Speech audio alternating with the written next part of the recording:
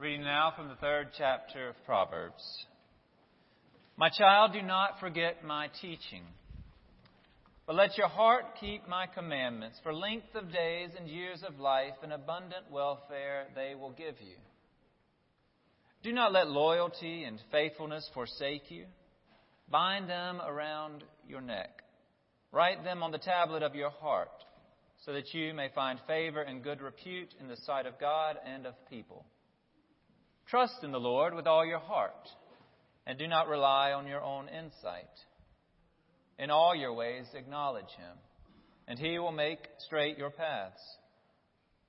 Do not be wise in your own eyes. Fear the Lord and turn away from evil. It will be a healing for your flesh and a refreshment for your body. Honor the Lord with your substance and with the first fruits of all your produce.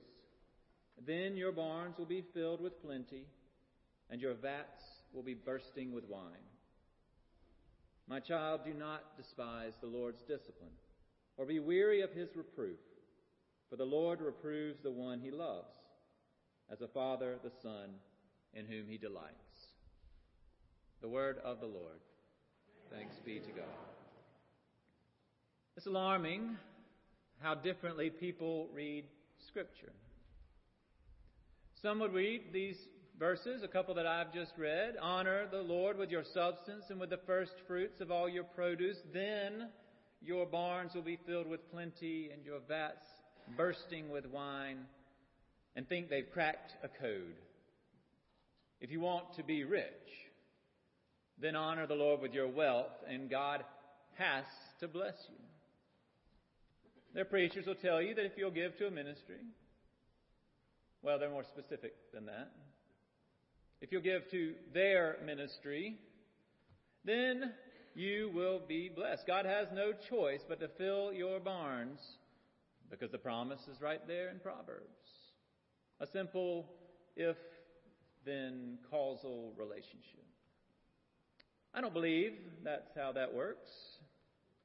If I did, it would be easier to convince you to give more. I could hold out the promise of material blessing if you'd just hold out the contents of your wallet. But the thing is, I've known plenty of people who gave faithfully and did not end up with full barns. And I've known even more people who did not give the first fruits of their wealth and ended up materially wealthy. So to me, there must be a different conclusion to draw. It's more complicated than if-then. Our motivation in giving is not to force God to bless us by filling our barns, but to honor God for how we have already been blessed. We have some fruit. And to honor God for how we are being blessed, there is more yet to harvest. And to show God we trust God that we will continue to be blessed, the fields keep producing. We may not have barns that are filled to capacity, but our cupboards do have a sufficient amount to keep us going. My family's cupboards are doing all right now, I'm grateful to say. Of course, I'm saying that before our kids have started college. We do have that on our minds, as well as weddings and retirement, all those things people try to save up for. College is particularly on our minds these days, given the age of our children and what I'm learning about the cost of college by serving on the Wofford Board of Trustees. I go to these meetings and I listen carefully when they start talking about comprehensive fees. And then I listen even more carefully when they start talking about financial aid packages. Sally and I received help to go to Wofford, and we received a great deal more in terms of life preparation. And we've tried to acknowledge that with annual gifts back. Our gifts have never been substantial enough to put us on their list of potential major donor trustees. But Wofford is required to have some clergy on their board. And I'm qualified for that. I don't expect that they thought we would exponentially grow our contributions once I got on the board, but they did ask us to give generously as leaders of the college, and Sally and I discussed it, and we decided we'd give more than we had been. And you know what that got us? Besides a couple stickers for our cars, it got us more interested in Wofford. I read pretty much every word that comes out of Wofford's publications these days.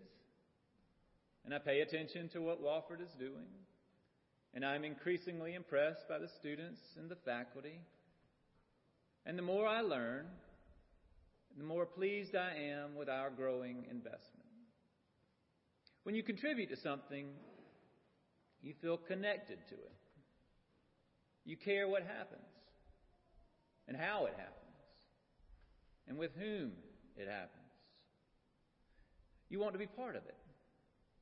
You listen to what you're giving to and how it is making a difference, and how your gifts are ultimately part of some greater good. You realize you get to be part of that. Listen to what you get to be part of. You know, on Children's Sabbath a few weeks ago, we gave our third graders Bibles. And a day or two after that, I got a message saying that one of those third graders took the Bible with her to lunch that day. And then after lunch, they went to their house, and she found all her baby Bibles and all her little girl Bibles, and she gave them to her younger sister because she had a big girl Bible now, which she put at her bedside table. A few days later, I received a photograph in email. A child with a blanket over his head. He was asleep, but his finger was laid in the place in the Bible that he had read as he fell asleep.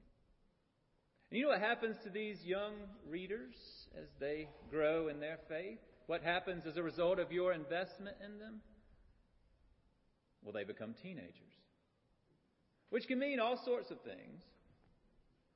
But around here, at least last week, it meant 2 of those teenagers stood in front of our congregation and said how their faith is developing and what they're learning and experiencing of God, and how you have poured yourselves into them, and that's led them to pour themselves into others. They witnessed to their faith that you have helped nurture. Did you know that we have current high school students who received their third grade Bibles here who are now teaching the middle school Sunday school classes? Did you know that we had more people on the mission trip to Costa Rica under age 22 than we had over age 22 this year? Did you know that this church, has saturated Florence District 1 so well, so thoroughly with beds, that when another church contacted us to want to be part of our ministry, St. Luke Lutheran, we said we are glad to partner with you, but we have this district covered. And so their beds are headed over to Timmonsville now. Did you know that yesterday a group of people from this church were in the parking lot on the east side of town serving a hot, delicious meal to people who were hungry? And then many of those stayed on and handed out socks and blankets and toiletries and whatever needs they could provide for. This I found interesting. Did you know that more people give blood through Central Church than any other church in the PD? Did you know that in addition to repairing homes this Christmas as part of Santa Hatchie, those teenagers and adults will build a brand new home in 4 days' time? Did you know that in addition to people who look like me, our preschool ministers to families of African, Chinese, Japanese, Portuguese, Taiwanese, Indian, and multicultural backgrounds? Did you know that those children have a weekly faith lesson with Jody Parker? And once a month, Derek or I spend some time with them. And those families are invited to be part of Central's ministries. Did you know that I could spend the next hour offering a whole lot more did you knows, and we still wouldn't cover the breadth of our ministries around here?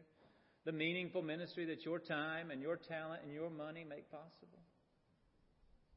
Even if I did keep going, whichever examples I chose, the balance would be like what you've just heard, a constant pouring in and pouring out.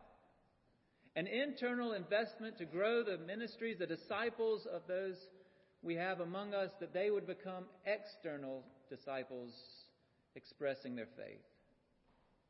We, you, this church, is doing what we can to help people know Jesus so they can honor Him by following Him in their daily lives. And I firmly believe that that is an investment worth investing in. And I am grateful that my family and I and you all get to join together in making those investments.